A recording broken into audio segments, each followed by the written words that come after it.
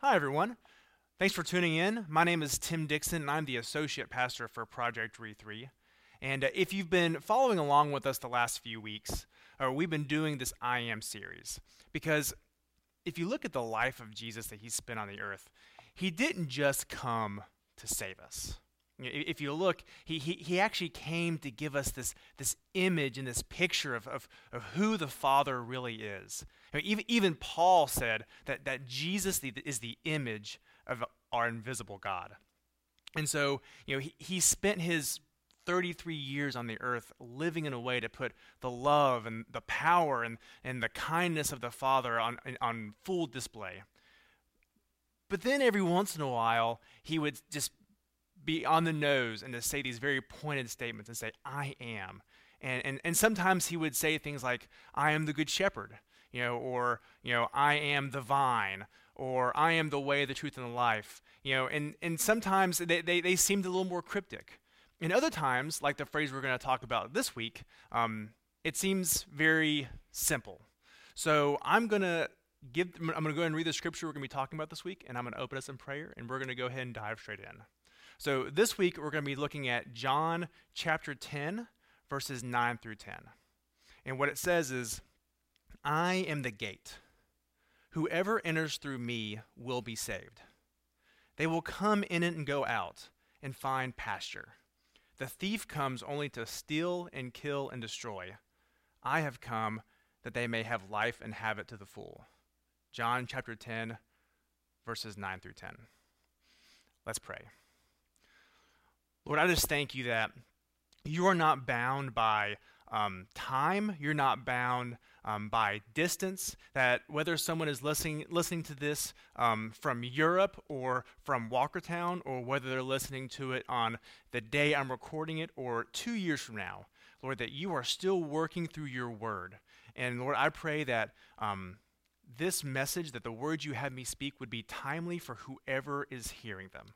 That this message would bring hope, this message would infuse faith and bring strength, and that it would point hearts towards you, Jesus. And I just thank you, Lord, that you are the God of all, and you're the God who goes through all time. And it's in your name we pray. Amen.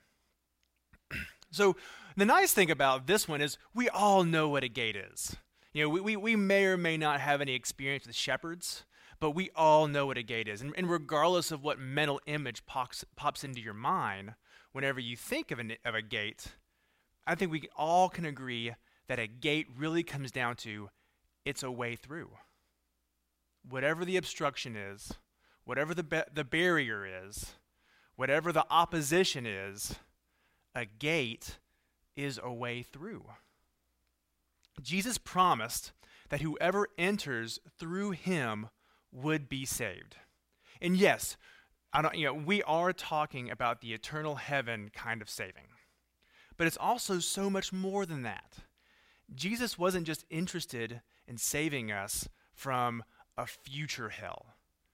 But Jesus was also interested in meeting our needs now, because there are also times when we need saving from a very present hell that we're in right now. And I would imagine that given everything that's going on in the world, I imagine many of you are looking for a way through a very present hell right now. And so Jesus isn't just interested in meeting our needs for eternity, he wants to meet our needs now. I mean, look at Moses, who is leading the Israelites out of Egypt, being pursued by Pharaoh and his army, and they come to the Red Sea and they're cornered. And then Moses slams his staff down, and then the waters part, and they have a way through the Red Sea into safety. Or look at Elijah, who runs to the mountains seeking refuge and safety from the wrath of King Ahab and Jezebel, and he's hiding in a cave, and he's brought food morning and night by ravens. Or even think about Paul, who's been captured by the Romans, and he's in jail, and he's singing, and just the sound of his singing throws all the prison doors open. Jesus has this way of getting us through very natural opposition, standing in front of us in supernatural ways. But the question is, what are you looking for? Are you expecting God to come through for you when you need him? Or are you expecting to be disappointed? Are you expecting to continue to bump up against that opposition? In the book of Genesis, chapter 21, Hagar is traveling in the desert with her son Ishmael. They're about to die of thirst, and she's given up hope when God speaks to her, and when she lifts up her eyes, she sees a well of water. Was the well always there? Or did God put the well there? But I don't think it really matters. Because the point is if she never lifted her head up to look in the first place, then she never would have seen the well no matter what. Jesus loves to hide opportunities in crisis because it's the last place people tend to look for it. And because typically people who are looking have to borrow hope and faith from him to have the strength to look there. After all, Jesus promises that if we go in and out through him, we will find pasture. Maybe you don't need a way through. Maybe you're already saved. Maybe a gate isn't just a way through. A gate can also be a boundary marker. Think about it when we were kids and when we played outside. You knew that if you ran in the house with your feet muddy, you were going to get it from your parents. It was not okay to run in the house with muddy feet. When we think about the stories in the gospel, Jesus was so inclusive. People would just walk up to him and ask if they could follow him, and he would welcome them. Or he would walk up to them and invite them to come and follow him. But there are a few stories of people who got kind of a different answer. Mark chapter 10 tells a story of a rich young man who approached Jesus and asked what he needed to do to inherit eternal life. And Jesus' response was that he needed to sell all of his possessions to the poor and then go and follow him. The other story was in Luke chapter 9 of a man who wanted to follow Jesus but needed to first bury his father. And Jesus' response was that the dead need to bury their own. And then finally, there's a story in the same chapter of a man who wanted to follow Jesus, but wanted to say goodbye to his family and friends. And Jesus told him that anyone who put his hand to the plow and looks back isn't fit for the kingdom of God. Now, Jesus has nothing against wealth or funerals, and we know that he loves family and friends. But we have to remember that Jesus has a sort of prophetic precision when it comes to reading people and knowing their hearts. So I have to believe that there's more context in these stories that we don't know about. But the truth is, Jesus is standing at the gate right now. And for some of us, he's saying that we need to take our muddy shoes off before we can come in. Now, I do want to clarify, I'm not talking about salvation. Jesus will not stand in your way and prevent you from accepting his gift of salvation. Romans 10:9 says that if you declare with your mouth that Jesus is Lord and believe in your heart that God raised him from the dead, you will be saved.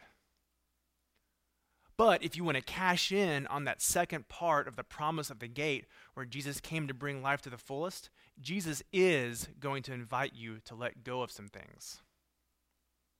And as a side note, that word that Paul used in Romans 10:9, where he says that you will be saved if you declare Jesus as Lord and believe that God raised him from the dead in your heart. The word saved in the Greek, sozo, is the same word that Jesus used in John 10:9, where he says that whoever enters through me will be saved. That word sozo in the Greek means healed, saved, and delivered. So yes, if you declare with your mouth that Jesus is Lord, and you believe in your heart that God raised him from the dead, you will be saved. But maybe you're already saved and you're looking for breakthrough in some other areas. Maybe you're looking for a way through in some other areas of your life. Maybe you're stuck in some other place in your life. Maybe you still need to declare with your mouth that Jesus is Lord and believe in your heart that God raised him from the dead. Because there's something about declaring that, there's something about confessing that opens us up to the possibility that God can do more than we can. that God is capable of doing more through us than we can do by ourselves. And sometimes declaring that Jesus is Lord and that God raised him from the dead is what we need to open ourselves up to that. Jim Collins, in his classic book, Good to Great, said that good is the enemy of great. Jesus didn't promise to give us a half-decent life. He promised us life to the fullest, which means a lot of the things that he may ask you to give up seem perfectly good. But that just means that he has more for you. So I don't know where you're at right now. Maybe you're stuck and looking for a way through to green pasture. I pray that you see the way that Jesus is opening for you right now and the opportunities he's sending your way. And maybe you just need to declare right now verbally that Jesus is Lord and that you need to believe that God raised him from the dead and know that he is capable of much more through you than you're by yourself. Maybe you're at the gate, but you know that Jesus is standing there telling you that there's something you can't bring inside. And maybe that there's something in your life you know is toxic and harmful, and you know that that's something that Jesus is wanting you to let go of. But maybe it's something that seems innocent enough. All I'm going to say is some of the biggest blessings in my life felt like a loss at the time. But my life is so much fuller for losing it. But not only does crisis bring opportunity, but it also brings clarity. Things that were confusing a month ago probably seem crystal clear now. I pray that you look back on this crisis and see it as the best thing that ever happened to you. And if you've never called on the name of the Lord and you're not sure where you'll spend eternity, I pray that you'll know that Jesus is waiting eagerly to hear from you, and that door is already open to you. Let's pray. Lord, I just thank you that you are the door. You are the door to all things good.